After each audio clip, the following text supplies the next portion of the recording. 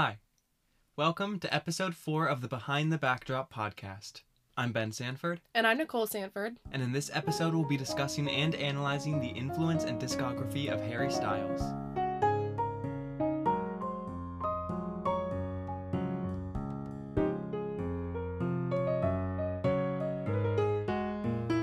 Today we are doing our first special on the podcast. Although Behind the Backdrop is primarily about musical theater, Nicole and I decided we wanted to make every fourth episode about something different that we are especially passionate about. We are thrilled to be talking about one of our favorite artists, Harry Styles. In this episode, we'll start with an overview of Harry's childhood and audition for X Factor, the era of One Direction, his personality and public persona as a one-man singer-songwriter in the last 5 years since the end of One Direction, and then some notable interviews that showcase who Harry is and what he emanates to his fans. Finally, we'll end with a discussion and analysis of Harry's 2 albums, the self-titled Harry Styles and Fine Line. Harry Edward Styles was born on February 1st, 1994, to Anne Cox and Desmond Styles in Redditch, England. Harry then grew up in Cheshire with his older sister Gemma and both his parents. When he was 7, Harry's parents divorced. Harry is famously known to have worked at W. Manville Bakery in Holmes Chapel. At a young age, he was also the lead singer of his own band, White Eskimo.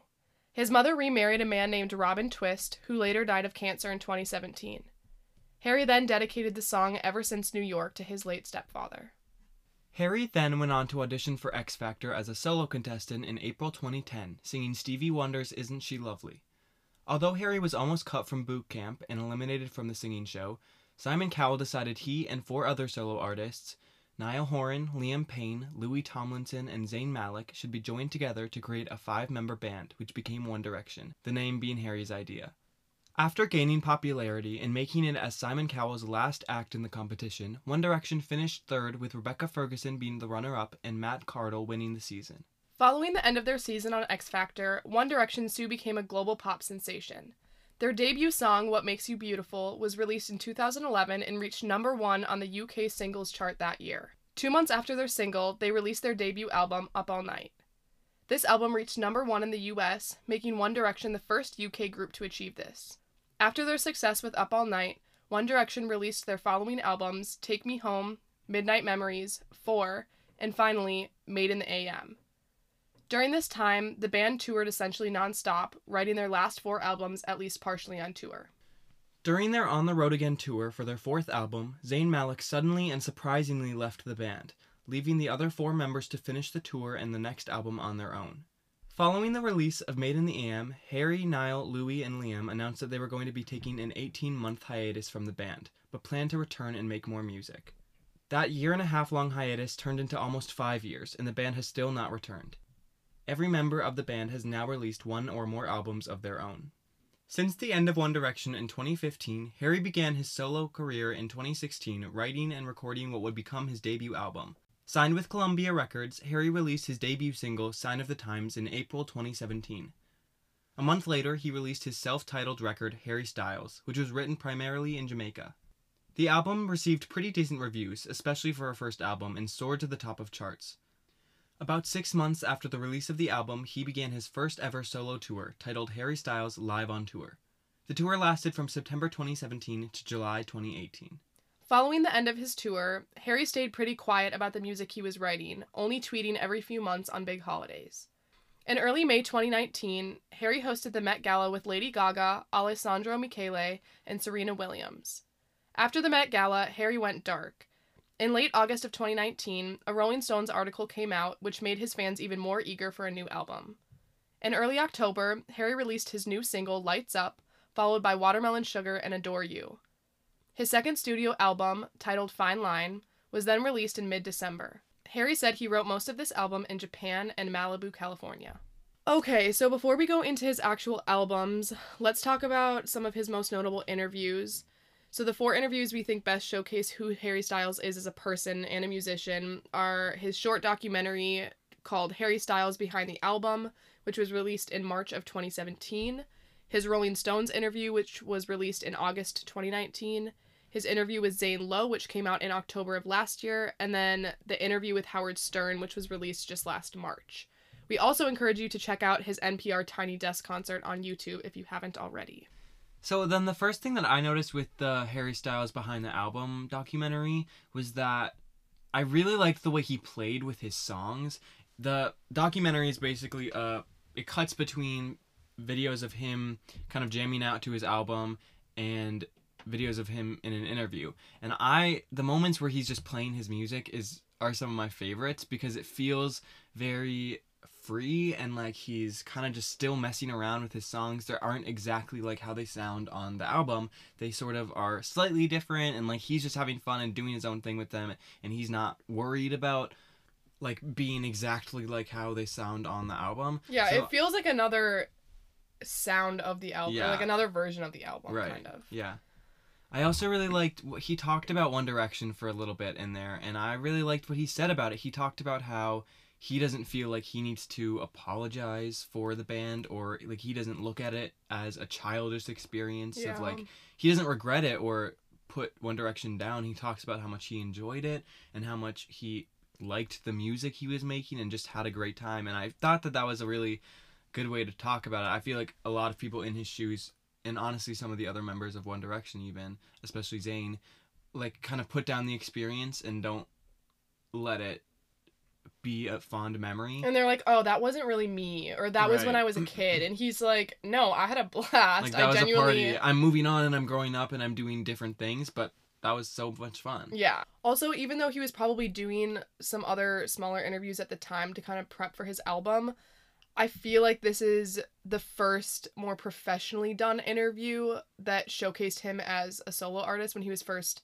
releasing everything as separate from One Direction. And what I like about what he talks about in this documentary is that he doesn't want everyone to know everything about him, and he kind of felt that way more when he was in One Direction. And he just talks about how he wants to let the music do the talking versus his interviews or other ways of getting to know him, I guess, as a celebrity in the public eye. And even though he doesn't want everybody to know everything about him, he isn't afraid to be open and real in his music. So I feel like that is just a cool thing about him as a person and as a musician. And I like that he talks about that in this documentary. Yeah, I also like that to me at least, music is one of the best ways to convey emotion. And so the fact that he's like, okay, well, I don't want to talk about all my relationships and personal experiences and my hardships in an interview because it feels sort of impersonal, but being able to craft them and do them my own way or his own way is, I think, really unique. And honestly, is going to help more people and impact more people, and it's going to be more effective overall than just here's what happened, here's what I was sad about when I wrote this song. Like feeling the song and knowing what it's about are two completely different things, and I think that him choosing to put his life story in his music and not necessarily in interviews is totally understandable and like works really well. And the way that he can communicate that he's not afraid to talk about his experiences in his life and relationships, to be able to talk about that through music and be open about it, but maybe his preference is not to talk about it in interviews. He communicates that so well, especially being in the public eye. Also, he talks a lot about that in the Zane Lowe interview too, when he talks about Fine Line, and it's cool to see that kind of come full circle again with his second album. Yeah, and what I really like about the Zane Lowe interview is that you really just get the sense that Harry is just trying to live his life to the fullest, and he's just trying to like experience his happiness and experience his pain and kind of let it all hit him and let himself create art through that. And he's not trying to run from anything in his life, or he's not trying to like hide anything. And I feel like that's such a good attitude of like, let yourself feel things and just do what you want to an extent and just try your best to do what is best for you. And that's what he does. And I think that's one of the biggest reasons he is a really good role model, is because he leads by doing that by example. He's not preaching anything or trying to be like, well, blah, blah, blah, blah, blah, I think you should do this. He just kind of lives his life. And I think that trying to live your life the same way he does is a good thing. It's not, obviously, don't be Harry Styles, but if you just kind of let yourself be and let yourself feel pain and feel happiness, you're gonna turn out really well. Yeah, and I feel like he has a lot of wisdom, but he doesn't feel like he needs to be preaching that to other people. Or even just because he's a celebrity doesn't mean he thinks that everybody should be doing life the way that he does it. But Another thing that stuck out to me specifically in this interview was the way that he talked about therapy. And he talks about how he's grown as a person, as cliche as that sounds, but he talks about how he was just skeptical about therapy at first and felt like a lot of people were going to therapy and it wasn't really something that he needed. And then that ended up changing and he's actually gotten a lot out of it.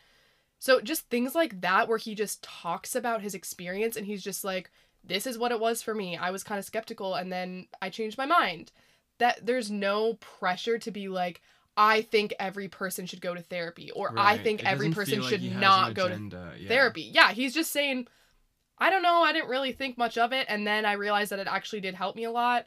And then I feel like so many people can look to that and be like, maybe therapy would be good for me. Maybe it wouldn't be. Right. I also think that the way he talks about his friendships is really sweet. He talks about how he feels like real friendship is built on vulnerability and basically just talks about how opening up with people is how he builds his relationships. And I think that translates into his music. Yeah. And just like the essence of him as a celebrity and just as a person. Yeah, he does seem very down to earth and like he wants to just have good people in his life. There's no status that he needs, or he doesn't feel like he's trying to be like this famous celebrity. He just feels like, I'm trying to find people I like and make music with them and have a good time, and I love that. But it's also interesting because I feel like he does kind of like it. Yeah. And they talk about that in the Rolling Stones interview too. Yeah. One of the lines that the writer of the article said was like, he has been the it boy for about a decade now and he loves that fact. Yeah. And I don't think that's necessarily a bad thing. He's a very influential person and I don't think that he should feel the need to run from that or dislike that. But he still feels really down to earth and caring and like he's just trying to do his thing and do it well. But he also likes that he can wear fancy clothes and release music and have sold out stadiums. Like, I'm sure that must be fun, and it seems like he thinks that's fun and loves that. And I don't think there's anything wrong with that. No, because I feel like people could take it the opposite way and be too modest and be like, oh, no, I'm not that stylish, or I'm not that good at singing or writing music. And it's like, he doesn't deny, when people compliment him, he's just like, thank you so much. Yeah. Like that. He seems just grateful and appreciative and like, thanks. Yeah, and he's probably like, I wrote a good song. I have a good album. I have good style. But he doesn't rub it in people's faces, and two, he doesn't overdo the thanking for it. Right. He does. And it doesn't feel like he's like, I know it is. Like, my album slaps. I'm super proud of it. All that. Like, obviously he can say he's proud of it, but he's like, thank you. It's not arrogant. And when he talks about it, he's like, I worked really hard on it, and I had a blast making it, and I like the songs on it. And it just feels really like, yeah, that's a good response. And there is this really cute moment in the Zane Lowe interview where he was talking about a story when they were just getting found out with One Direction, and somebody recognized him and they were like, oh, hey, are you that kid on X Factor? And he was like, I am that kid on X Factor. Where it just is like that moment of like, what? Okay then, yes. Like, I'm kind of making it a little bit, even though we just became this new band and they hadn't even gone through all the success that they were gonna go through. It's just sweet the way that he, I don't know, kind of talks about his fame and also talks about the more down to earth aspects of just like being a person and writing about his life. Also in the Rolling Stone interview, they mentioned Van Morrison and Joni Mitchell as his heroes, and they also talk about Stevie Nicks. But I just want to plug Van Morrison and Joni for a minute because we totally grew up on Van Morrison. Some of you may know that we went to Ireland a few years ago, and that Ireland trip was basically just because my dad loves Van Morrison and is obsessed with Van Morrison. And Van Morrison's Irish and writes a lot of his songs about places in Ireland, and so we were like, let's go see all the places. And Van Morrison is like, as long as I can remember, Van Morrison has been playing when I wake up and like bopping throughout the morning time, and my dad's always listening to him. So especially Van Morrison, but also some Joni Mitchell are super influential in our childhood. For us growing up with Dad and having him play Astro Weeks, and I think that's one of Dad's favorite albums, and then have Harry be like, yep, Astro Weeks is pretty much one of the most influential albums, and Blue are two of the most influential albums for Harry. It's just fun to have all the worlds kind of come together. The Rolling Stones article is really unique, and I think that whoever wrote it did a very good job with it and just made it flow so naturally, and you just feel like you understand who Harry is, kind of. At the beginning of the article, they talk about how Harry has like this weird casual but kind of bougie outfit on, and I feel like that fits him so well that it's like he's definitely not dressed down, he's not wearing sweatpants and a sweatshirt, but he's also not in a suit. He has this weird style that just fits him, and he looks so comfortable, but he still is like looks good, and I think that really fits him as a person, and I really like that about him. And it doesn't feel try hard. Not at all. But I feel like it would be try hard for most people. He also challenges stereotypes of men in general, of men needing to be emotionless or not have a feminine side. But he doesn't make it seem like he's better than other guys because he goes to therapy and there's some stereotype that like guys don't go to therapy, Right, if that's or, a thing. Yeah, it's not like he's like, oh, I'm painting my nails for a statement. He's like, oh, I like my nails when they look pink, so I'm gonna do that. Right. And it just works. It and just works. Yeah. Yeah. And they talk about that in the Howard Stern interview as well. They were asking him questions about his outfits and why he kind of dresses like that, and he was like, I don't know, I haven't really thought about it that much. I just kind of like dressing like that. It just feels me. And it's like, period. Like, yes, that's the way it should be. Like, he's not trying to make some giant statement or do anything crazy. He's just like, yeah, I just like those clothes. Also, Howard Stern is such a different interviewer than Zane Lowe, like night and day.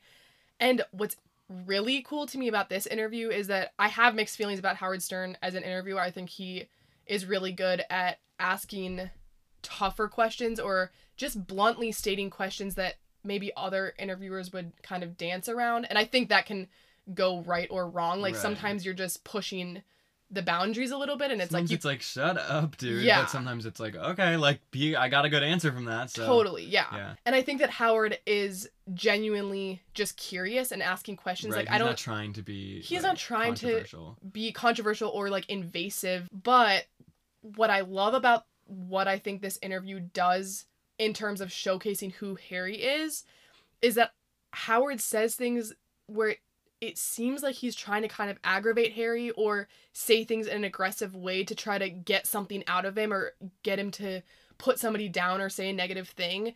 And every single time, Harry just answers calmly the way that he would answer any question. And the way that Harry answers the questions in Zane Lowe's interview is the same way that he answers questions in Howard Stern, and they are completely different interviewers. Right, so Zane Lowe is like, wow, dude, I love your work, like, amazing, and basically starts off being like, Harry, I agree with you, what do you would talk more about this? And Howard, like, says these, like, really blunt, like, point-blank statements, and then Harry's like, no, not really. And he's blah, not blah, afraid. Blah, blah, blah. He's not afraid to disagree with Howard. But he doesn't do it rudely. He's not like, no, this is what I think. He's like, I don't know. I'd probably say blah, blah, blah, blah. Which I really like, especially when he was talking about... Howard asked him about his parents being divorced a lot of times, or a few times. And at one point he said some kind of aggressive statement of like, did your parents getting divorced screw up your view of marriage, that you never think that anyone could be together forever? Like, do you not want to get married? And he was like, no, they didn't work out. They both loved and supported me, so that is okay. And as you get older, you start to understand how relationships work and how they're complicated. And he basically says, I would love to one day maybe be married and have a family, but I adore my mom and I love my dad and my stepdad. And he just like very calmly he was says, just like, nope. No, I think I'm okay with that. And Howard's like, okay.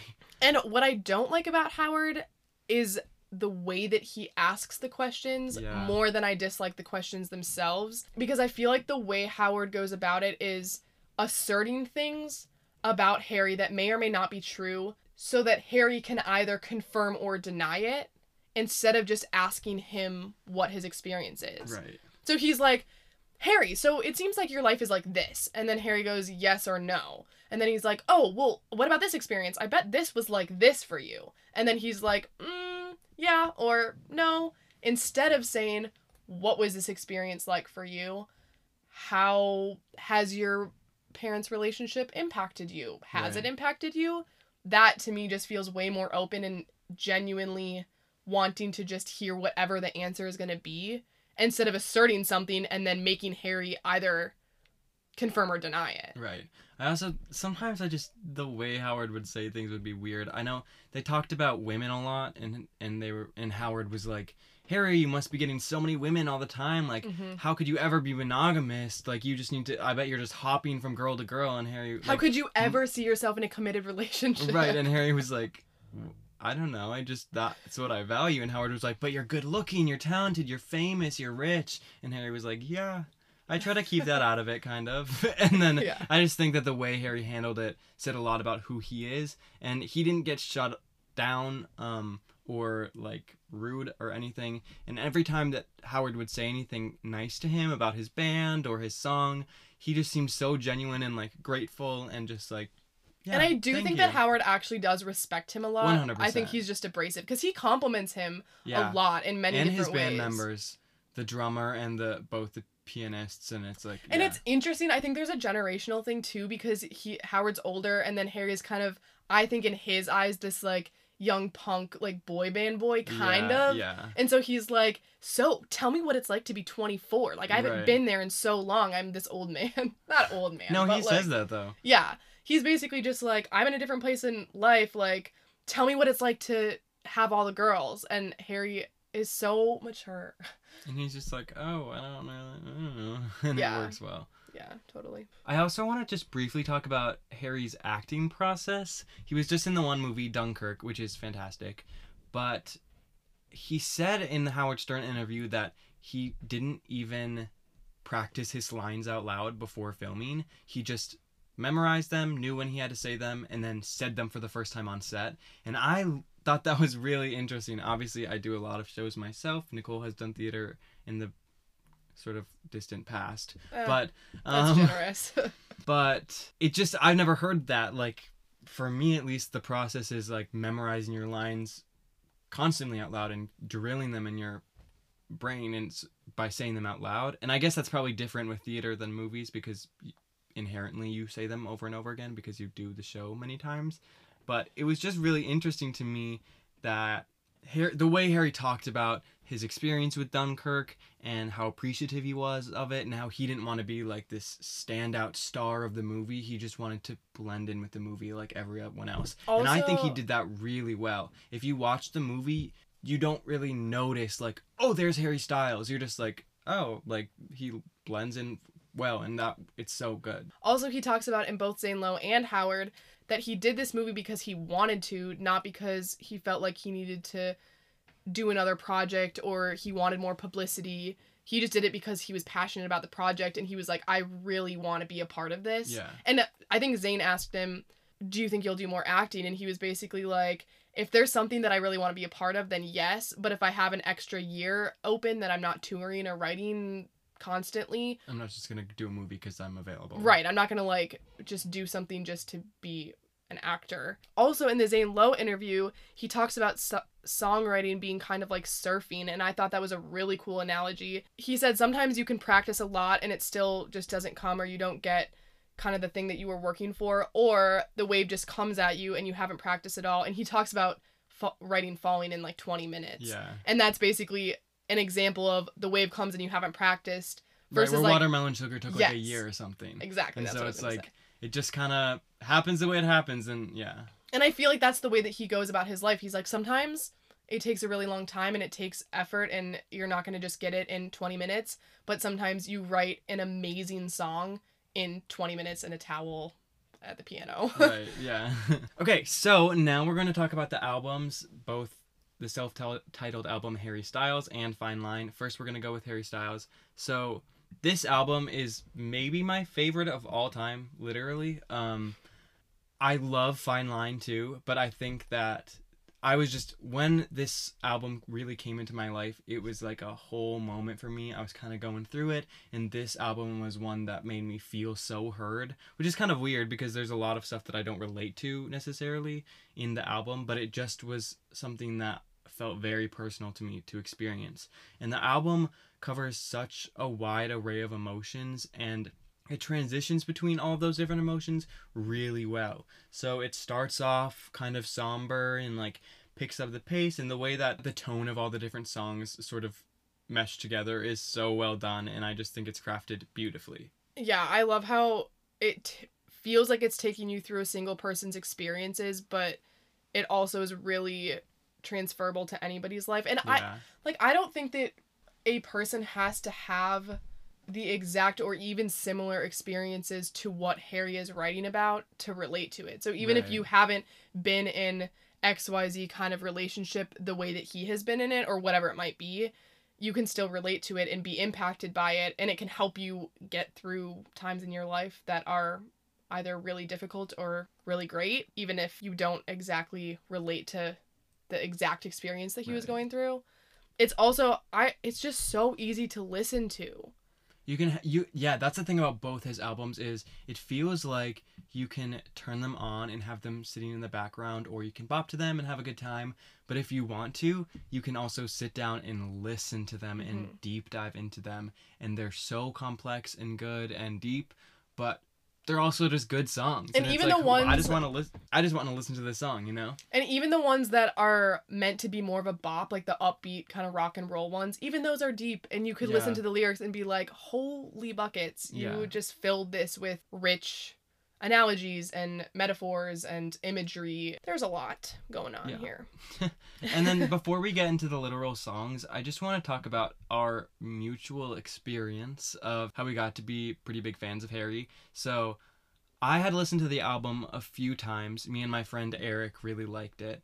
And then like a few days before the concert, maybe a week, but I feel like it might have been even less, I like looked up tickets on Ticketmaster, and there were like $20 nosebleed tickets to the Harry Styles concert, and I was like, Nick, would you want to go with me? Like, I think it would be fun. They're $20. And she was like, yeah. So me, Nicole, and my friend Eric all went to go see him live.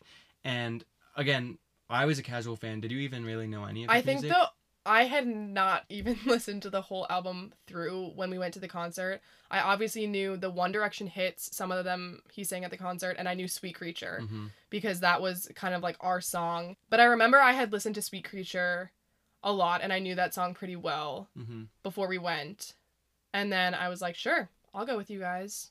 And then it was a bop. The concert was fantastic. It felt so, at least to me, the concert felt really personal, but also just really fun. The way that he was able to have a good time with the audience and chat with them and make jokes and goof around.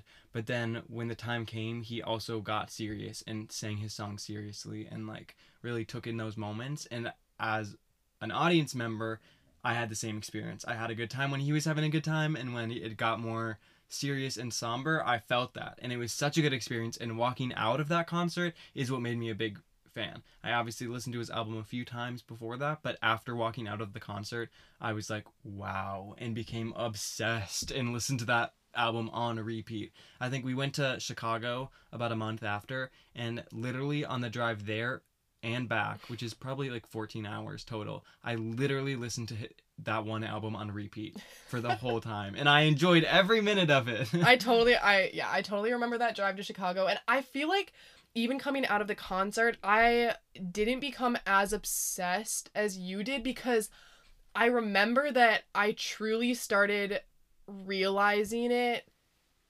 even this past fall, like how incredible of a musician he is. And it took me that long to kind of listen to him through you listening to it and hearing more of the songs, but I don't really know why I didn't deep dive into it. I think Fine Line fits you a lot more, and you've had a lot more of like just an attachment to that album. Totally. Where I love Fine Line and am obsessed with it, but I think I have a bigger attachment to the first album. I feel like, and we can talk about this later too, I think the reason that I am more attached to Fine Line than I am with Harry Styles is because I started listening to that when it all began. Right. And I guess you didn't listen to Harry Styles when it was first released. But I did listen to the album, I think, when it first came out. Yeah. And I was like, ooh, this is good. And wasn't like a giant fan, but I definitely liked his music. Like, I picked to go to his concert. It wasn't like I was like, well, there's a concert in town, let's go. I was like, want to go to Harry Styles, you know? And I think it took me being there when Lights Up was released, and then being there when the other singles from Fine Line were released, and then when the album was released, and I got to anticipate all of that. I feel like that entire process then helped me get back into the Harry Styles album and be like, oh my gosh, I've been missing out so much. And then reflect back on the concert and be like, holy crap, I was totally at this show and it was Right. amazing and I kind of didn't know what I was missing. So I'm definitely behind the train on this. Let me get the record straight. Like, I have not been a diehard One Direction and Harry Styles fan. It has literally been since, I mean, I liked him from the concert, but this fall is what totally solidified it for me. And I kind of dove all in after that. Yeah. So I'm a newbie to the fandom. We both are to some extent. Okay, so then what I was saying about the album being really good at showing a ton of different emotions, Meet Me in the Hallway, the first song on the album, really sums this up well. It feels like so many things. Obviously, Meet Me in the Hallway has this sadness to it. It feels kind of depressing, but it also feels self-reflective and kind of hopeful in a way. It has this lonely, romantic, haunting, echoey sort of vibe to it. That was a lot of adjectives, and it just works so well, and listening to that song is such an experience, and I think it's a great start to such a good album. It really, it just feels like how I feel listening to that song is also how I feel listening to the whole album, which is really great. Yeah, I feel like this could be an unpopular opinion, but I feel like it's my favorite song on the album. If I had to pick one, I think it just feels really honest to me, and that's what I like. All of his songs are honest, but at least for this album, I like the mix of emotions where it feels like he's admitting to something that he wishes he had but lost, but also feels like it's okay in the angst and the sadness, just the way that he sings it. There's some kind of hopefulness about it, but it's also really clear that he is going through something emotionally. I feel like he does a good job of describing what he was going through personally, but also anybody can infer for themselves what it means to them. And I just love the chorus. I feel like him kind of like echoing out there, I gotta get better. I don't know. It's so good. The second song on the album, Sign of the Times, is my favorite song of all time, and that's not an exaggeration. That song, I don't even know what it is about it, but it builds so well. It starts out soft but still kind of intense, and it just builds to this like such good, it's just amazing. And then at the end it falls back and it feels like a song that tells a whole story and comes full circle. I know that I've read the like plot line, so to speak, of the song is that it's a dying mother talking to her newborn child, and there's something about that feels masterful and like makes the song feel so impactful to me too, that it's kind of like, okay, well, if you could tell your child one thing, what would you tell them? And this is what it is. Obviously it's not a true story, but I just think it's beautiful, and it totally shows his range too, not just vocally but musically in general, and what it's about too is just unique and out of the box. Right. It feels like a song telling someone to live their life with integrity and without shame, but it also is kind of mixed with that gratitude and that optimism with pessimism, and sort of you're always on the run from the world and things are always going to be hard, but also trying to kind of learn to live with that. At least that's what I feel like the song is about, and it's just beautiful. Yeah, and what you were saying about the song building too, I feel like it builds as a whole, but it also builds within each of the choruses, because also the amount of times that he repeats things in his songs is actually really frequent, but I think the way that he does it is justified. Yeah, it's really intentional. And it doesn't take away from the song. It doesn't feel like, oh, you're just singing the words over and over again. It feels like this is powerful. And I think that with Watermelon Sugar too, like people don't like it because it's too chorusy, and I don't know, I think it works. I think it's a good way. I think he does it intentionally, and I don't think he's using the repetition of Sign of the Times or whatever, or Watermelon Sugar, whatever. Woman, Fine Line, all of them. All of the Fine Line too. Yeah, like that is so intentional. But I don't feel like it's him just wasting space trying to fill in the lyrics because he doesn't have something else to put there. I think he genuinely thinks that that choice adds to the song in some way. But I do agree with you that the song builds, and I think it builds as a whole, but it also builds within each of the choruses. And it builds in the bridge too, in and of itself. Like there's so much going on musically and lyrically. Yeah. Needless to say, my recommendation for this song viewing, Highway, all the windows down, sunset. It just let the emotion take you in, because it's really an experience listening to this song. I love it.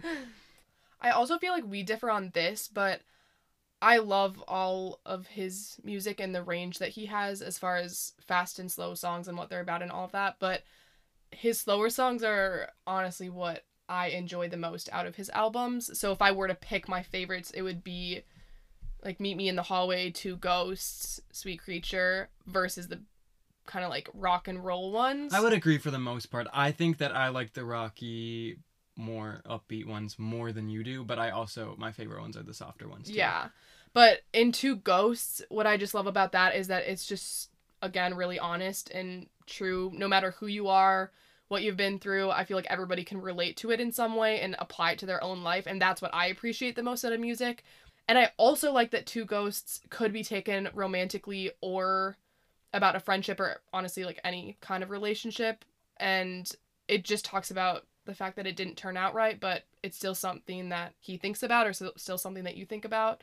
So I don't know. I just think it's a sweet way to say I'll always have space for this person in my life, even though maybe it didn't turn out the right way. Yeah. But I do think it's a really unique song, especially like lyrically or message wise. It feels like this is not a message I hear all that much. At least what I take from the song for the most part is just how hard it is when people grow apart and how that can be so difficult that you care about this person still and you want to have a good relationship with them and you want to go back to the good old days with that song and go back to when everything was fun and adventurous, but you can't always do that, and sometimes you're not the same people anymore and you have to kind of deal with that. And I think that is beautiful, the way that he sings that. And I do think the song can be really fun and just turn it on and kind of bop to it a little bit, but it's also like it's a good song. Mm-hmm. Yeah, I just like the way that he says things. I feel like he states things about life that are just true, but it doesn't feel too dramatic, but it's fresh. Like, when have I ever heard of another song where they say we're not who we used to be? We're two ghosts standing in a... I mean, obviously, there's not another song that has those lyrics. But it does feel like there isn't a song with the same message either. And it doesn't feel basic. I feel like there are songs where yeah. It's like, okay, I've heard this a million times. But he says things in creative ways without overdoing it. And also without trying to be overly creative or using... He's just doing his thing. Too much imagery or too much... Yeah. Yeah, he just is good at articulating things about life that I don't think other people articulate in the same way. And that's what feels refreshing to me about his music. I also just want to talk about the line, "We don't say what we really mean." And I think this whole album, and Fine Line honestly, but especially this album, has a lot of themes about communication and how the lack of communication can completely destroy a relationship, and it kind of is extremely difficult to function without that. But yeah, I just think that's a really complex message and one that is really like sewn throughout Harry's songs, and I think it's a really interesting thing. And I also think that kind of brings light to that he is a person.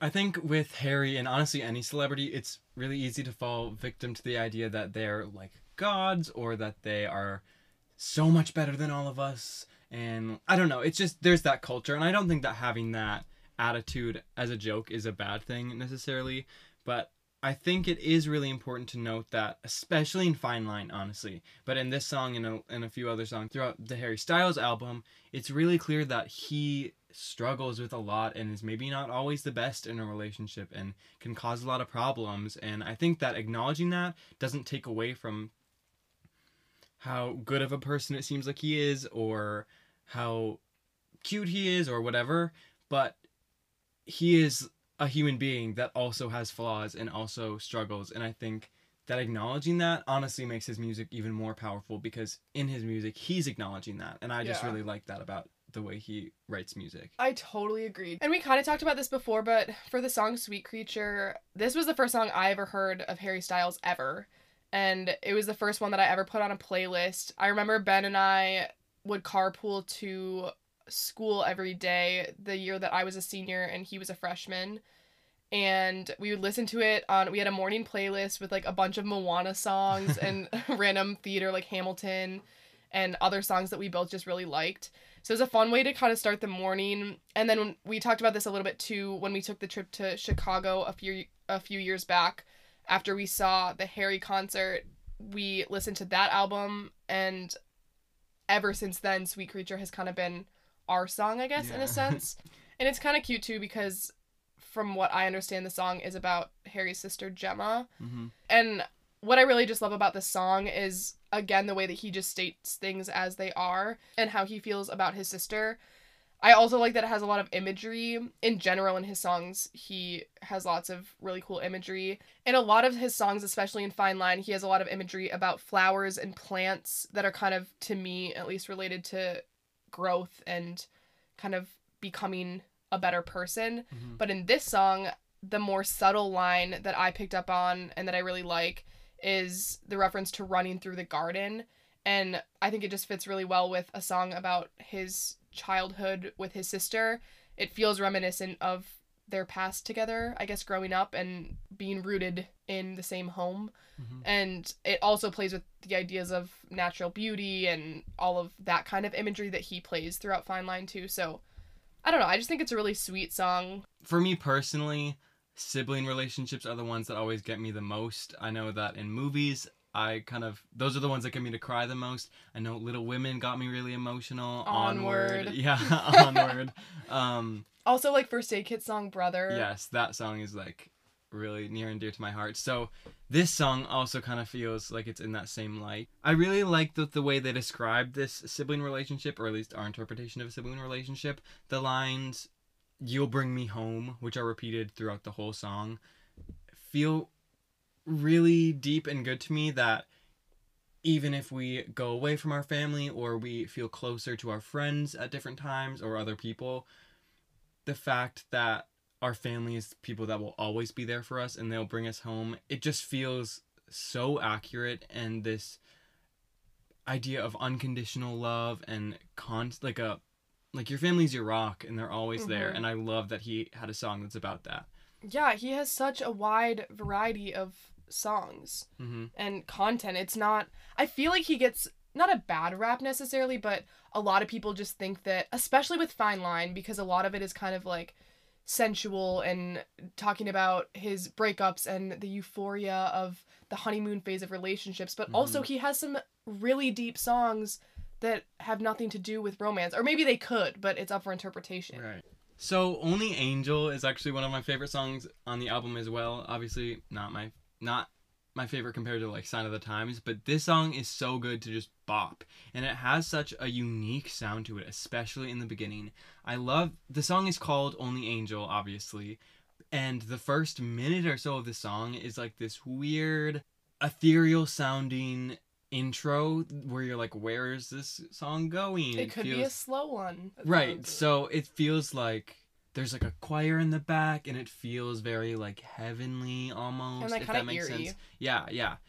And then there's a beat drop about a minute through and the song just goes off in like this rock fun direction. He really hit us with that guitar. Yeah, and it's just such... And those oohs. Yes. And every time I listen to the song, or every time I'm in the car driving around and this song comes on, especially when I'm with other people, I'll like talk them through and I'll be like, what's he gonna do? What direction is this song gonna go? And everyone's like, I don't know, Ben. And then it like hits and everyone just has a good time. And I just think that that's what this album does so well, is that you can just have a good time with it, but there's also so much there that you can go deeper with. And the lyrics are so refreshing. To me, it feels like he's kind of teetering on something risky. Like, one of the lines is about whatever girl he's talking about, her skirt being too short, but then he says, I like it. So I feel like it just brings out the side of him that's like, ooh, okay, It's I like, didn't okay, necessarily Harry. know that that's where you were going with that, but chase your bliss, it is man. a really good contrast that he's talking about things like that, and but also calling her an angel, and like, yes, it's just an interesting dynamic, and I think he pulls it off really well. And it feels like a different kind of honesty, because before, like we were talking about, it's like, oh, he's being honest about the difficulties of communication and emotions and all of that, but then now he's kind of like, I'm talking about like either the way that a girl looks or the way that a girl makes me feel, and he's being brutally honest about it. And it's a little more raunchy, but it's like, it's still honest, and it's still like, okay, he's just having a good time with this right now. Yeah, right. And I also think that this song, the lyrics are just interesting. And honestly, the same thing with Kiwi. He chooses weird things to rhyme with. Like, I know in Kiwi he rhymes things with black dress and cactus, and it's like just weird, fun, goofy lyrics. It's hard to not have a good time when you're listening to those songs. And I remember him saying in one interview, I'm not sure which one it was, but he talked about Kiwi and kind of being unsure about it and being like, I feel like that's kind of a weird thing to put on my album. Or he was just kind of iffy about the song going on the album at first, but then he realized, and it's kind of the same with Treat People with Kindness on Fine Line. That song too, he just talks about how sometimes I think he was worried about being a little bit too risky and maybe people not liking it or himself not liking it and not wanting it to be on the final album. But then he realized, like, okay, we can have fun. We can be sarcastic in music. And he ended up liking that and actually... And owning it. And owning it, yeah. And enjoying that being a part of his album. Because I think he's had some influences that have basically said, you just need to do you. And right. You need to do an album that you're proud of. And if it has a song like Kiwi or has a song like Treat People with Kindness that's kind of like funky and not maybe what people expected, that's okay. Again, tying it back to the Zane Lowe interview, he says that his whole kind of goal for this album is to redefine what success means for him. And what success means for him is that he's happy doing what he's doing, right. Not getting number one on the charts necessarily, even though he would probably say, like, yeah, I'd love to be number one. Like, he's not afraid to say that, you know what I mean? But it's not also the purpose. But that's not the purpose. It's both. He's like, it's that he's grounded and also enjoys having fun and being an icon and being recognized and famous. But that's not, at the end of the day, what he's doing all this for. And honestly, the songs Only Angel, Kiwi, and Woman are the three that feel like a darker side to Harry, and like we're kind of seeing this new, more adult side of him. It kind of goes into, especially Woman goes into this sort of, he's the jealous type or kind of begging this girl to be with him or whatever, and it's just interesting to see that side of him. Yeah, totally. I think he just shows a different side of the things that he's maybe not proud of that doesn't have to do with the low point that he's talking about in the song Falling. It's more like, I get jealous or I get greedy. Yeah. Then, so the song Ever Since New York is about his stepfather, and I think that this song is really sad and really well written, and it talks about grief in such a realistic way.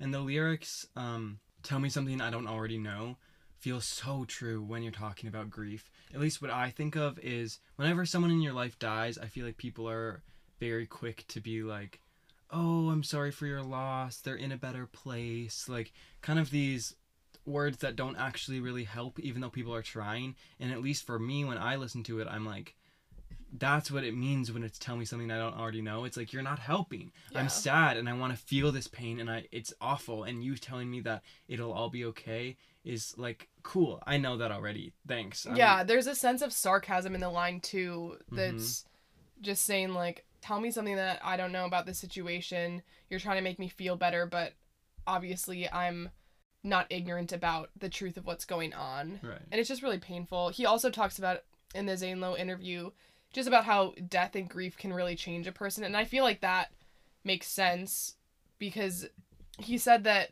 like when you're a kid and your grandparents die, that even though it's sad and you're going to miss them, it feels more natural. But as soon as you have a friend or somebody that maybe you don't feel like should have died at the time that they did, and I think this would be true with his stepdad, it kind of wakes you up as an adult. And I don't even know if I've had quite an experience. I mean, we've had a couple family members pass away, but I don't know if I've had the same experience in the sense that I could relate to Harry in that way.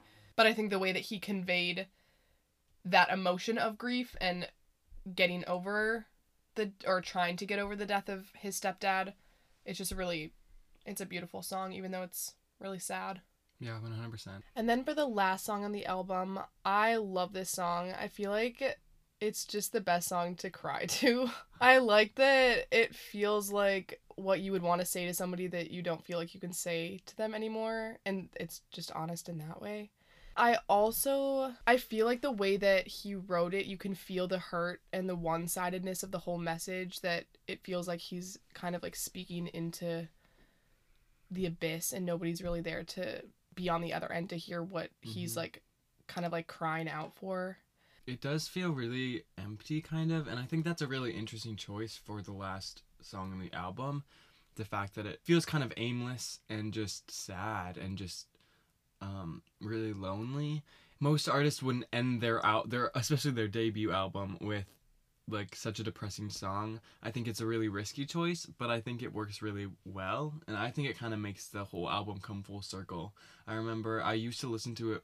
Usually now I listen to just all of his music in a row, but when he just had this album out, I would just listen to this album on repeat, and From the Dining Table transitions to Meet Me in the Hallway really well. He just makes the album feel very cohesive, ending it with this song, and I think it works really well. Yeah, and I like that it goes through his thought process kind of, and kind of what I was saying before about the one-sidedness. I just like that it is more introspective into what he's going through, and it's also just relatable. So I like that message, kind of like what you're saying, ending the album that way with this kind of empty and sad, but also introspective look into his experience, whatever that was, and it is relatable to a lot of people, I feel like. Yeah, 100%. So we also wanted to talk about the song Girl Crush, which is a cover he did. The song was written by the band Little Big Town, and he covered it on a Spotify Sessions little record with just that, and Two Ghosts is what's on the Spotify Sessions. But this song I have a really strong emotional attachment to. This song reminds me of a really important period in my life. It takes me back to the best summer of my life, which is about 2 years ago, and the way Harry sings this, it feels so soft and innocent and pure, and that's what makes it so heartbreaking. The song is obviously about jealousy too, but instead of some of his other songs that are about jealousy that feel more aggressive or angsty, this one feels just more sorrowful, and it's like he is jealous in this really soft way and it's just a beautiful song to listen to, and it's really hard to listen to sometimes, but it also takes me back to good times, so I love it a lot. Yeah, and I think it showcases the way that he's able to take songs and make them his own in unique ways, and he's done that with like Lizzo and other just like random covers that he's done. In his concert, he did The Chain 2 by Fleetwood Mac. He also wrote a song called Medicine, which he sang at his concerts, and that song's never been released in any way other than at his concerts. But I think it's a really interesting song. I think it's a really important one. And we saw him perform it at our performance, which actually is well known. Like if you search it up on YouTube. Yeah, the Minneapolis St. Paul performance is like pretty famous of that song. For people that know about the song that hasn't been released yet that he plays at his concerts, the Minneapolis performance of that is well known as being like the best one. Yeah. Which is great. But the song basically, at least in my interpretation, is kind of just about having fun and experimenting with different things. And I think we can talk about his sexuality briefly here. Mostly what I just want to say about it is, because that's kind of what the song's about, at least in my interpretation. But I think we both kind of agree on this. People have a weird obsession with Harry Styles' sexuality, and I don't think it's very important. And I feel like it's more so interviewers and other random people that I don't even think really even get what Harry's all about, because not fans. There definitely are fans who would probably buy into all of the hype about it, but I feel like his fan base doesn't care about his sexuality, and they're not asking all of those questions about him and kind of like probing into his personal life. They literally do not care. They just love his music and they love him, and they get the essence of him just being a style king, no pun intended, and just kind of like living his life. And so it aggravates me that people, especially interviewers that I've seen, that are like, so you paint your nails and you wear these funky clothes and you wear pink. Are you bi? Are you gay? What are you talking about? Dude, I'm just vibing, literally. He's like, I don't know. Is it relevant? Like, and he's even said before along the lines of, I haven't really even thought about it that much. And it seems honest. Like, I don't even think he's trying to dodge the question. I don't think he loves the question. Yeah. But he's not even trying to have a cop-out answer. He's just genuinely asking, why does it even matter? And I agree with him. I just don't get why it matters. And I also noticed that a lot of people that aren't fans of Harry but like know who he is, like that's the first. A lot of times if I'm like, you should listen to Harry Styles' album, it's really good, people will be like, oh, isn't he gay? And I'm like, what kind of question is that? Just, it doesn't, his music's good. It just doesn't matter to me that much. But Yeah. And I guess to play devil's advocate, you could say that he is funky and he does have unique style and he does do things that a lot of people in the media don't do, like paint his nails for fun or whatever. I think a lot of people kind of grab onto that one and they think that one's like super out of the box. So, I mean, I understand people maybe asking the question, and he does have different lyrics throughout his songs that kind of point to, oh, maybe he is talking about bisexual relationships or whatever it might Girl be. Crush is the same thing with that too. Yeah, for sure. But regardless of all of that, I just don't get why it needs to be, one, a focus in an interview, and two, why it needs to define him. And he's said that multiple times that it doesn't define him. And so even the fact that he's said that out loud, I feel like people should just shut up about it now, because if he wanted to talk about it, he would talk about it. And he has said that the way he wants to talk about his personal life is through his music, and that's what he does. So if you want to know more about him, listen to his songs, and it's not that hard to put the pieces together. And he said before, like, I don't think my songs are that difficult to understand. I just write about what I feel. And so if you really listen to his music, you can kind of fill in the blanks for yourself. And I don't understand why people have this weird obsession with labeling him or trying to put him in a box when he's not putting himself in a box, and he's just trying to live his life. Right. And if you really want to know, to your point, listen to the music and take from it what you can. And that's that on that. I don't get Period. Period. All right, let's talk about Fine Line. So, I think that we've had different experiences with both of the albums, and Fine Line to me hits closer to home, and I feel like I have more of a connection to this album than I do with the Harry Styles album, even though I love the Harry Styles album too. But part of it for me is that I vividly remember the night that Lights Up came out, and I was not anticipating it. I had no idea that it was coming out. And I remember I was at college in my room, and I put on Lights Up, and I loved it. And I just vividly remember the experience and kind of like what I was feeling at the time when I was listening to the song. So I kind of have a connection to that song. And then I remember people didn't really like Lights Up that much as a single. I think that people seemed excited that he released new music, but I remember after Watermelon Sugar and Adore You came out, people were like, Lights Up is bad. Yeah. Which I don't agree with. I don't agree either. I think I was maybe a little bit more picking up on the fact that he was going to release a song soon than you were, probably just because I was already more like a bigger fan of him already. I remember when he tweeted the word do at one point, and people were like, what? That's ominous. And he had the Rolling Stones article that came out, and then people kept seeing all these different signs posted across the world, literally. It was a very good marketing campaign.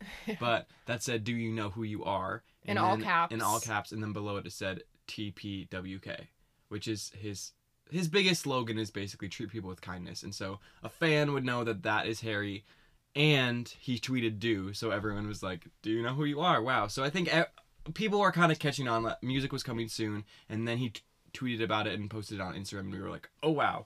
But yeah, I love Lights Up. I think it's a great song. It blew me away when I first listened to it. And it's so different. Yeah, and I've never gotten away from that emotion from when I first listened to it. I still love it to this day.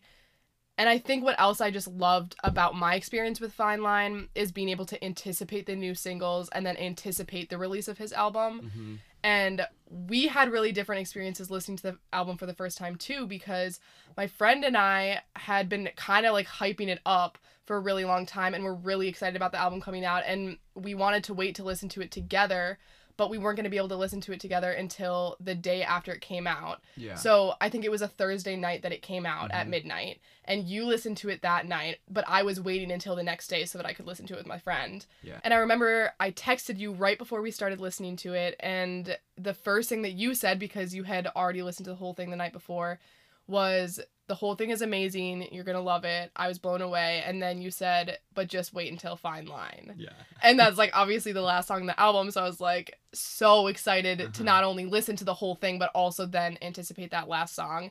And I remember when Golden started, I love the song Golden. Obviously, we'll talk about this when we go through each of the songs, but it was an amazing experience for me because I was able to get really excited about it and anticipate it, and I felt like I was in on the entire kind of release period from the very beginning of Lights Up, which I vividly remember and will never forget, until the second that I listened to the first note of Golden and the last note of Fine Line. Right. Yeah. My experience listening to the album for the first time was also fantastic. I think I was in tech for Newsies. It was our last day of tech. We opened literally the night that you listened to it, I think, was our opening night for Newsies. And so I'd had a long, 5-hour rehearsal, and that's just exhausting. So I was very tired, and I came home and ate some food and showered in the dark because that cleanses my spirit, okay? And I think I listened to the first album in the shower. And then I got out of the shower and I went in my room and I turned all the lights off and I put my headphones in and I just clicked play, and what a great way. Listening to Golden for the first time was literally phenomenal. So good. See, I was listening to it during the daylight. It was literally 2 p.m. when I was listening to it. Yeah. For the first time. It was literally midnight or 1 when I listened to it for the first time. Yeah, it's so crazy. And you had more of an emotional connection, I guess, to the first album more than I had. And so I think that's what this album has left a mark on me, just because the whole experience of it has been really powerful. I'm using very big words, but it's true. I don't know. I just didn't have that same experience with Harry Styles. So let's dive right in. I think that Golden is the best way to start the album. Some people didn't like it after. I love Golden. It's one of my favorite songs on the album. Same. It makes me think of sparkles and shimmering sunshine and goodness. I know I mentioned that Sign of the Times is a great Sunset Highway Windows Down song, but this song has completely different vibes, but in the same way. It feels so summery and light and fun, and it just feels like it just has the best vibes ever, and it's hard to not just feel so excited listening to it. It's such a party, and I love it. It's a great way to start the album. And I also think that the album tells a pretty cohesive story. When I listen to it, I feel like there's a whole, like I said, a whole story being told. And so this is such a good way to start that story, I think. What at least my interpretation of the album is sort of an album about falling in love and then falling out of it, or getting your heart broken or whatever. And this song feels so lively and fun, and it feels like you're falling in love. Totally. It just is such a good way to start it, and I love it for that. Yeah, I totally think the album tells a full story from all the songs, but there's also stories within each of the songs. Yeah, 100%. And so I don't know, this is just the best way to start it, because taken out of context, it's just a bop, and it's just a fun way that he uses cool imagery and talks about bright skies and loving you's the antidote, just cool lyrics. But then also when you look at it in the context of the whole album, it fits perfectly as starting a new relationship.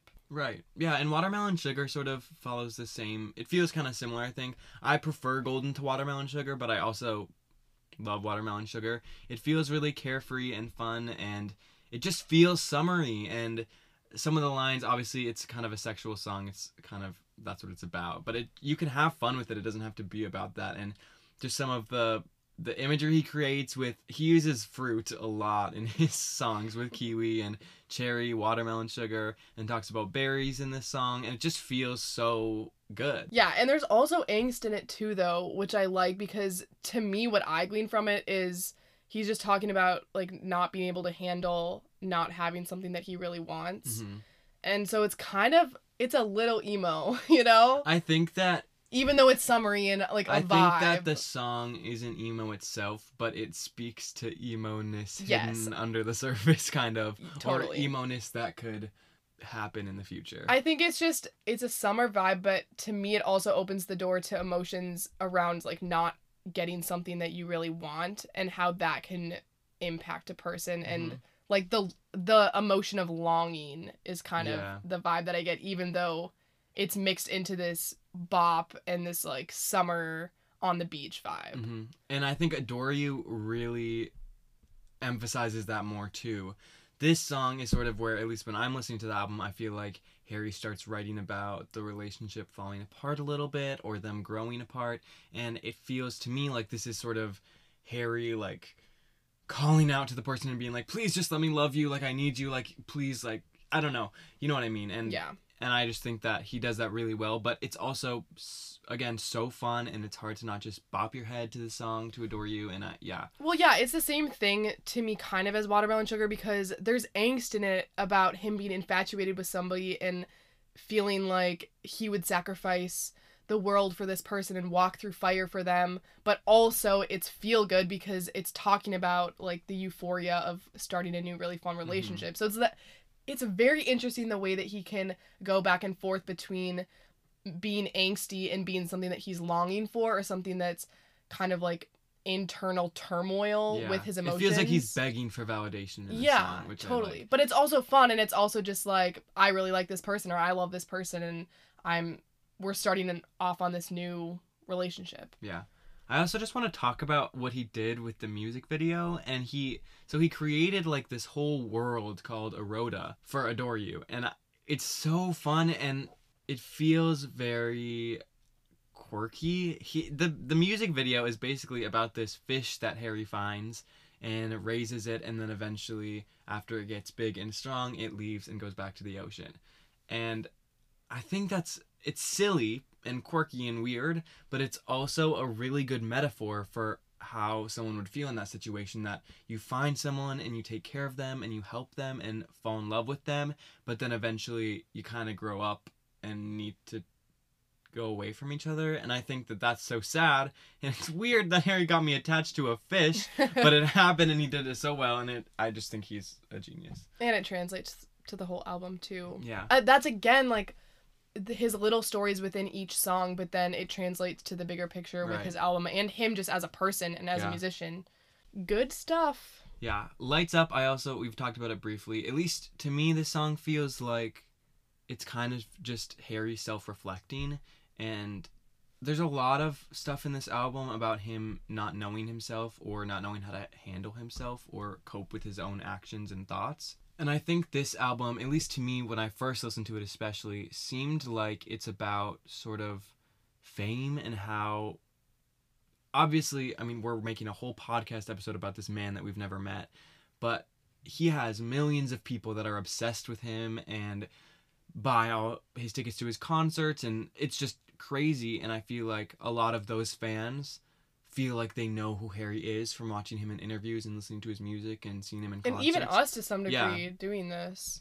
We're like, oh, we know what message he's giving, or the essence of Harry, and it's like, what do we know? Which is a little hypocritical of us. But I also think that it's such a good song because it's him kind of questioning, and it doesn't seem like he's putting any of that down, like he's not mad or anything, but the line "lights up and they know who you are, do you know who you are" is what he sings. And I think that that's such an interesting thing, and I've never heard that in a song before, that all these people feel like they know who Harry is, but he doesn't even know who he is. And he also says all the lights couldn't put out the dark. And at least for me, what I think of is like stage lights. He walks out on stage and there's these bright lights shining on him and these millions of people, obviously not in one stadium, but overall that go see him. And it's like, even with all of that, he can't run from his own shame and guilt and his own darkness that might be inside of him. And I just think he does such a good job with this song by portraying that. Yeah, and also asking the question to the audience who thinks that they know him, saying, do you even know who you are? Mm-hmm. Who do you think you are to know who I am as a celebrity if you don't even know who Ben is in Golden Valley, Minnesota? Yeah. It's very meta. Yeah. I don't know what interview this was, but I remember him saying something about Lights Up and him not even really knowing exactly what the song meant to him, which was kind of interesting because I feel like he said that the lyrics to him were kind of like all over the place. I'm definitely not quoting him, so he might have said something different than the way that I'm kind of retelling it right now, but I think that just adds to his music is just him expressing himself, and it might not always be exactly clear what he's trying to say or what he's conveying, and the audience can interpret it the way that they will interpret it. So, I mean, I think that your kind of analysis of the song or what you take from it, I think that makes a lot of sense and it's really true, but it seems like there is a lot of interpretation like up for grabs on the table, kind of. And honestly, that's what I love about his music is that's what I glean from it, and that's what I like about the song. But that doesn't mean I'm right necessarily. There is no right way to interpret art, and Harry's music exemplifies that really well. And sometimes he's like, guys, it's literally written in, like, in Cherry. We can talk about Cherry, too, because his ex-girlfriend's voice is literally in the end of the song. Like, obviously, it's about her, but at the same time, it is kind of ambiguous to some degree. Yeah. And you don't always know exactly where he was coming from when he wrote it. Yeah. And Cherry is one of my favorite songs on the album. I think that it feels really painful and intimate. And whenever I've seen videos of him singing it and just listening to his voice on the recording, there's like a weight to it that feels really personal and like he's really opening up through the song. And that's why I love it so much. And I heard that the voice memo at the end of the song of his ex-girlfriend is he was playing guitar and she was talking to someone on the phone in the background, and her voice kind of coincidentally lined up with the key he was playing in. And I think that just makes the song so much better, that it's sort of like the song is about people growing apart and kind of becoming jealous of someone else and all that. And then in the background, his girlfriend is laughing on the phone with someone else. Right. And I think that... Well, I didn't know that before. It's kind of masterful the way he does that. It could be wrong. Don't quote me on that, but I have heard that before, which I just think is super interesting. Yeah, and to me, it does have a somber feel about it, obviously, because it's about heartbreak. But the key that it's in, it sounds happier. It's like those songs where if you just listen to the song and you weren't paying attention to what the lyrics were at all, it kind of sounds... You would know it's sad, yeah. Like cute and innocent, and... It obviously isn't like a happy summer banger, but it's like no. It's a nice song. It's like light and cute and happy, but... Right, and like the higher key, I think, is what kind of does it for me, where I'm like, oh, this is kind of a sweet sentiment. Like, it could almost be a cute little love song, but then you realize that it really is about, like, the most fundamental core of heartbreak, and then you realize that there's more dissonance in the song. The other thing is, I remember I was watching the Zane Lowe interview, and my friend was really excited to listen to Cherry because the way that he talked about it in the interview just made it seem really personal and honest, which is true, because especially because Harry's ex-girlfriend is in it, her voice is in it at the end. But I don't love listening to this song now. I think it's a genius song, and I think it is beautiful and a great addition to the album. But I just don't love listening to it because it just makes me sad. Yeah. You know what I mean? Like, I just wouldn't probably put it up there. And I know that this might be an unpopular opinion. Especially, I know that my one friend really loves this song a lot. But I feel like I just don't always want to turn it on because it just makes me feel sad about, like, Harry and his relationships and, like... Yeah, I probably would have to disagree with you a little bit there.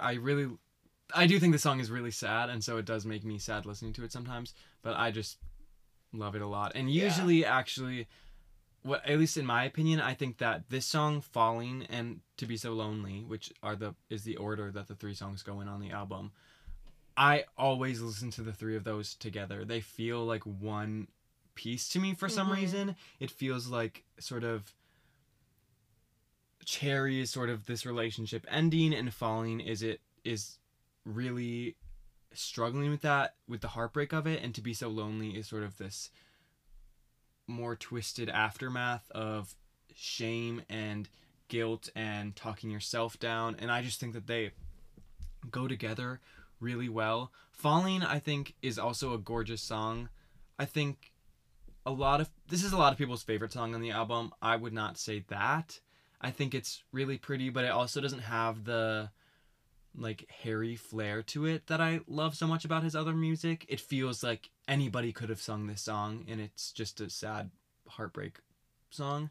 So I prefer songs like Cherry and To Be So Lonely and Golden and just other songs that feel more unique to Harry. But I still do love Falling. It's gorgeous, and I think this song really humanizes him.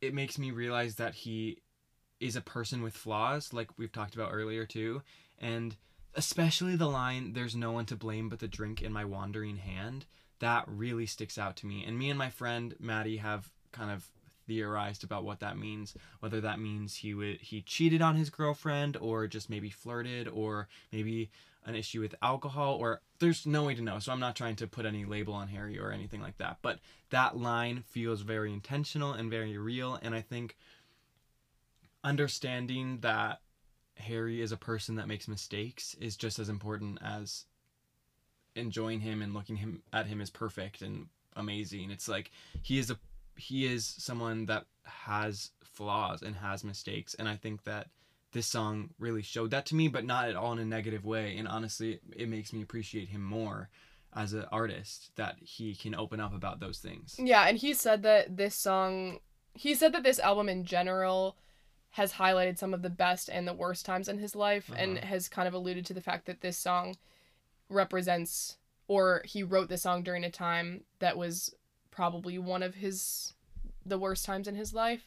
I really like it just because I think it's introspective in a different way than To Be So Lonely is. Yeah, I think the tone is very different in those two songs. Yeah, and there's just a lot going on. We can't know everything that's going through his mind, obviously, from his perspective writing it. We don't know the situation at all, so we're not trying to assume or act like we do. Right, but we can use the lyrics that he writes, and I think that he emits a lot of emotion in this song. Yeah. I don't know, I feel like Falling has impacted me more from an introspective perspective more than Cherry has even, and maybe that really is an unpopular opinion. Like, I know a lot of people that really love Cherry, and I think it's an amazing song, but I think Falling hits me a little bit more than Cherry does. Cherry just makes me feel sad, and Falling feels more like I'm getting to know who Harry is, and at the same time it allows me to kind of apply the lyrics in Falling to my own life. But that's just totally my own personal opinion. And it feels like in this song he's able to hit at what some of life's hardest times are without pushing his listeners away. Like, it reels me in and makes me want to listen to more with a song like Falling, even though it's talking about like the depths of insecurity and humanizes him and points out when he's feeling his very worst. But To Be So Lonely, I think, is my favorite song on the entire album. This song is definitely the one that I loved the most first, and I always feel like I keep going back to it. It's obviously hard to pick just one because I love all of the songs on this album for a lot of different reasons. But if I did have to choose, it would be this one, probably just because I feel like I just vibe with it. The music and the way that it sounds feels the most unique to me out of the album. 100%. And the lyrics are so honest, and the way that he manipulates the music paired with the lyrics that he chooses, I think is a genius combination. And for people who are really familiar with this song, like the bass, or like the drop kind of, not like a real bass drop, but like, you know what I'm talking about, when like the guitar hits basically right before he says, "Don't call me baby again." That there's nothing else on the album that sounds like that. Yeah. And even the lyrics, like, it feels like he's going back and forth between accepting blame for things, and also it feels like he's admitting to the fact that he is to blame for some things, but there's also angst in it. Like when he says, "Don't call me baby again," it's like he's basically saying we're all in the wrong here, or whatever happened, things have gone down, and I'm an arrogant son of a bee sometimes, but also don't call me baby again. Like, I have like some fire in my veins. Do you know what I'm saying? It feels aggressive, kind of. It feels aggressive both toward himself, because he's saying I've obviously been in the wrong, but then also it's really aggressive. Self-deprecating. Yeah, but it's also aggressive to the person that he's talking to, because he's basically being like, back off, leave me alone now. Back okay, off. we're done. Like, right. You ended this. And that contrast to me is so beautiful, and paired with the way that the music, I could listen to this song every day and not get sick of it. On repeat. I'm trying to actually listen to it less because I don't want to get sick of it. Right. Yeah, I think it's fantastic. I probably don't love it as much as you do, but I do love it. And it's called To Be So Lonely, and the song feels lonely. You can feel his isolation and but it's aggravation. also spunky. It's like lonely, but also the little, I don't even know what the instruments are that they're playing in it. I'm not that educated probably, but like if it's a banjo or something, like even just the very beginning opening thing. And I think Mitch wrote a decent amount of this song, possibly, his guitarist. I don't know. I should probably know more about all of it before I start speaking about all the instruments, because I don't know that stuff, but I know how it makes me feel, and I love that. Yeah. And I just feel like Cherry Falling and this song are so different, but at least for me, I love listening to the three of them at once. They feel like they go really well together and tell like one mini story. Obviously, the whole album tells a story, each song tells a story, but these three songs feel like they tell their own story too, which I just love. It feels like they're each a phase of one emotion or of like one relationship. And it's kind of, and then these three songs kind of as like a triple, kind of like a unit, that is like a phase within an emotion of the album, which we kind of talked about before too. It's so well done. Lots of layers. Yeah. So then She is the next song, and I think this song is really interesting. This is a lot of people's favorite song. I would not rank it that high personally, but I still do really like it. It's really interesting to me how much of the song is just instrumentals, and I don't dislike that at all. I think it shows off his band members, and I also think that the instrumentals really go off. And he can pull off kind of a guitar banger. Yeah, Mitch is good. So what's interesting to me is not only that it's 6 minutes, but it's also feels kind of disconnected from the rest of the album, but also from what he's singing about. Most of his songs feel very this is what I'm feeling right now, this is what's going through my brain right now, and it feels like Harry is speaking right from his brain. This song feels like Harry singing about someone else going through something, and I think it is about him still, but the way he disconnects from it is really interesting. And at least my interpretation of the song is that it's kind of about fantasizing about a person and having your standards be really high and never being able to live up to that.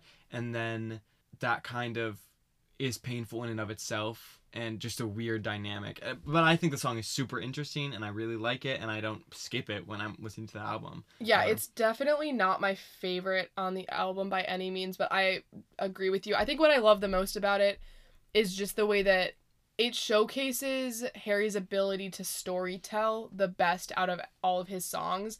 And I know that we talked about Van Morrison and Joni Mitchell before, but Joni Mitchell is a genius storyteller in her music, and I know that she was kind of an icon inspiration for him, as she is for many musicians.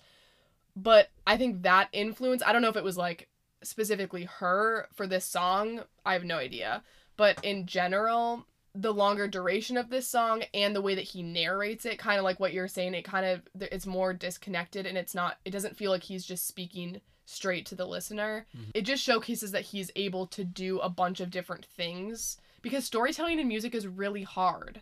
Not all musicians are good at narrating in their music. They're more focused on talking about like what I'm going through. So I think he does a really good job with it. It's definitely not my favorite song to listen to, but that's just totally my personal preference. Yeah, I still think it's a great song. Yeah, totally. And Sunflower, I love this song. I feel like people don't really talk about this song. I don't think this song gets as much credit as it deserves at all, yeah. I love this song, especially the imagery, because I feel like the word growing or like growth gets overused all the time, and it becomes really cliche because it's a good word to use, but I think it gets overused. But Harry knows how to take the same, at least for me, the essence of this song is just about like getting to know somebody and kind of like the blossoming of a new relationship. And then obviously at the end, something must have happened and it didn't work out for whatever reason, because it switches to he says, I've been trying hard not to talk to you, blah, blah, blah.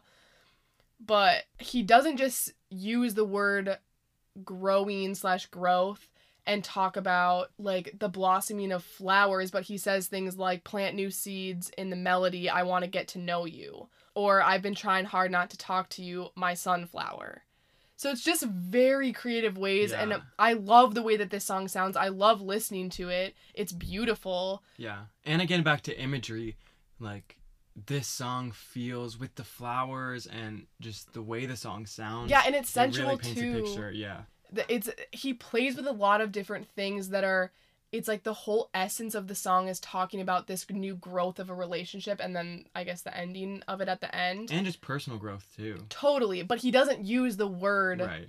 grow. I don't know, Yeah. maybe that's just me that I get caught up on that, but I like him saying things like planting new seeds and I want to get to know you, and kind of bringing us back and forth between talking about like flowers and sunshine and also talking about like dancing in a kitchen. Right. Yeah, and I also feel like this song feels more optimistic, and like he's talking about themes he's talked about throughout the album, but in a more optimistic light. It feels like kind of what we talked about with Watermelon Sugar and Adore You, where it's this longing for someone, but it feels more healthy and more positive overall, which is something I really like about him, that he can write about the same thing but from different emotions, and it comes across so well. And the analogies to flowers too make it feel more optimistic, Yeah. and just the way that the music sounds, or the way that the melody sounds. Yeah, and I think that album from here on in feels a lot more optimistic. You could make an argument for Fine Line being not that happy, but Canyon Moon is the next song, and that song is just pure fun to me. Whenever I listen to it, the thing that comes into my brain every time is this like driving with the windows down in Arizona or somewhere with the desert and like sand blowing all around and just playing the song. It feels very road trippy, and I don't know, it just is a really great vibe and really fun for me, and I just love blasting this. And he wrote at least part of the song in Malibu, so this feels the most Malibu to me. I mean, Yeah. I've never been there, but it sounds and looks amazing. And I feel like I could see him jamming to this song or writing this song Like Like, on the beach. on the yeah. beach or like on the highway with like Malibu-ness all over. Yeah, 100%. It's really sweet. It's also kind of similar to Sweet Creature, just in what it's about, when he's just basically saying like, I'm going home. I don't know, I like that. It's cute. He just talks about a lot of different things throughout his albums. It's not, I feel like it is heavy on relationships and romance and the way that he feels about different relationships that he's been in, whether it's just starting or it's ending. But it feels a lot bigger than that, But it's too. so much bigger than that. And Yeah. he, like, I feel like Taylor Swift gets a bad rap for talking about only boys. And I feel like Harry does talk about his relationships a lot in his music, but he also has these golden gems in here that aren't always about that. And it is very evident if you actually listen to his discography as a whole. You can see that there are so many different things going on that aren't just about, like, his ex-girlfriend. Right, yeah. And I think Treat People with Kindness is a very similar thing. To me, this song is just really wholesome. I don't think it's Harry's strongest song, but I also don't think it's trying to be his strongest song. He said, too, at one point that he was kind of unsure about this. And because I remember him saying in an interview that he thought that it was kind of cheesy, and he didn't want people to see it as, oh, he's just trying to make a song out of the slogan of Treat People with Kindness. Mhm. But then I think the people that he works with influences him a lot, and basically has said to him, dude, you just got to do what you want to do. Right. And if you like the song, or if you just want to throw it on there because it's fun, or because it describes some part of you, whatever that might be, then you should go with it. And I think that's what he ended up doing. And he said that now he really does like the song. He was just skeptical about it at first. And also, I didn't like it at first when I listened to it. Like, I remember the first time I ever heard the song, I was like, okay, I see you. This isn't bad.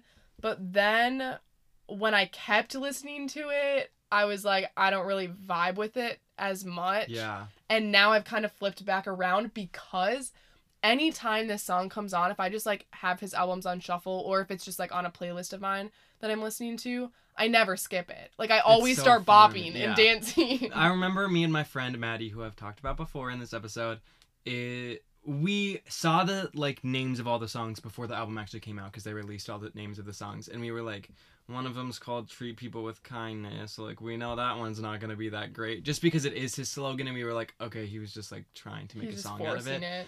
Yeah. But I kind of surprised myself when I listened to it. I was like, okay, I kind of get it now, and I think he Yeah. did a great job with it, and I think it's a great song. And also, it's deep. Like, all this stuff is deep, even though it is at first glance it might be kind of cheesy, the bridge is all we ever want is automatic all the time, which is so true. Like, he's basically saying maybe we could all just be kind, which is kind of like a silly thing to put into, like, obviously, yeah, right. But then he throws around this line that's saying all we ever want is automatic all the time, which to me is powerful because it's basically saying it's really easy for us to get, at least the way that I've interpreted it, is it's really easy for us to get in a routine or get into a mindset that it's really okay to be judgmental of other people and to not always be our kindness. And what he's trying to say is let's go against that. And so even though... And it's like kindness is kind of the easiest thing to do. Just do it. Yeah, but it's not always the easiest. Yeah. You know what I mean? Like, Yeah. it should be the easiest. Yeah. But what he's saying is,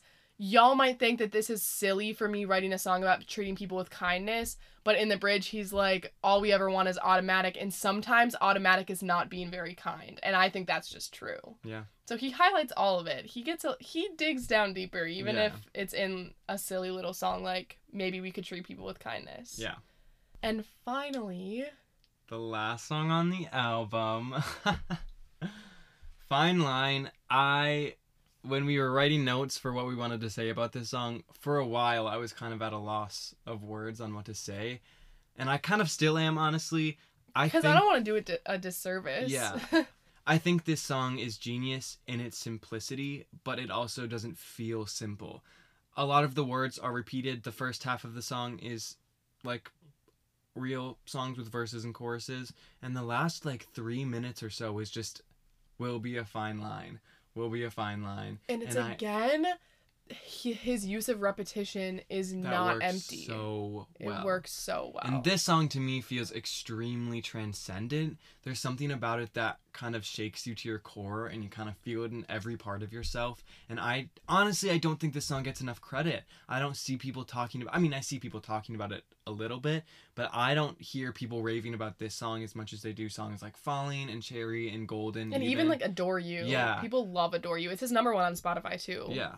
Which is rightfully so. Yeah. There's no shade. This song just feels so brilliant to me.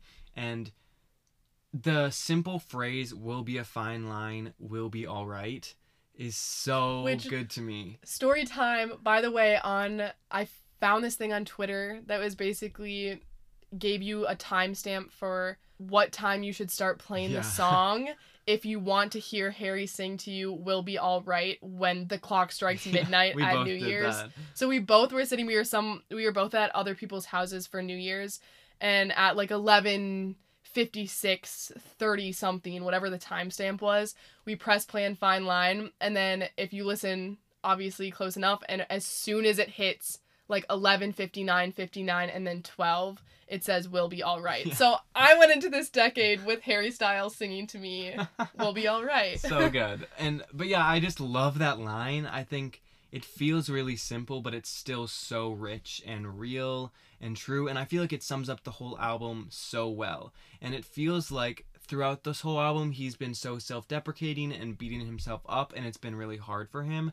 But in this last song, it's kind of like he feels at least a little bit of resolution and like, we'll be all right. Like, it'll be okay. And I love that. And I love the message of Fine Line because, at least to me, what I take from the song is that I think it just sends the message that the end of a relationship can be and frequently is complicated, and it teeters back and forth between this middle ground of still caring for each other, but also not being in the same relationship that you were in before. And I think the reason that it sums up the album so well is because he walks us through, like we've been talking about for the past half an hour, he walks us through these emotional phases of getting really excited about a new relationship and then falling into deep insecurity and missing the one that you were with, and then kind of building that back up and feeling more optimistic. And now he's saying, we're going to teeter on this fine line. And I care about, at least to me, I don't know if this is what Harry feels about it,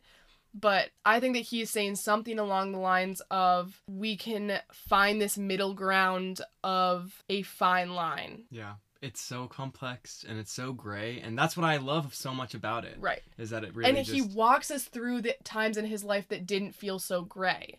Do you know what I'm saying? Like, yeah. he was in this and time in his looking back, life. he can kind of give it more perspective Yes. and understand how it kind of just works out that way. And Right. it kind of feels, yeah. And so if you take this song alone, you can get a lot out of it just as a song about finding, at least to me, the middle ground of an ended relationship. But also you can look at it within the context of the entire album, and it makes so much sense because it summarizes all of the phases of a relationship that he just addressed in all of his other songs, which also have their own stories within them.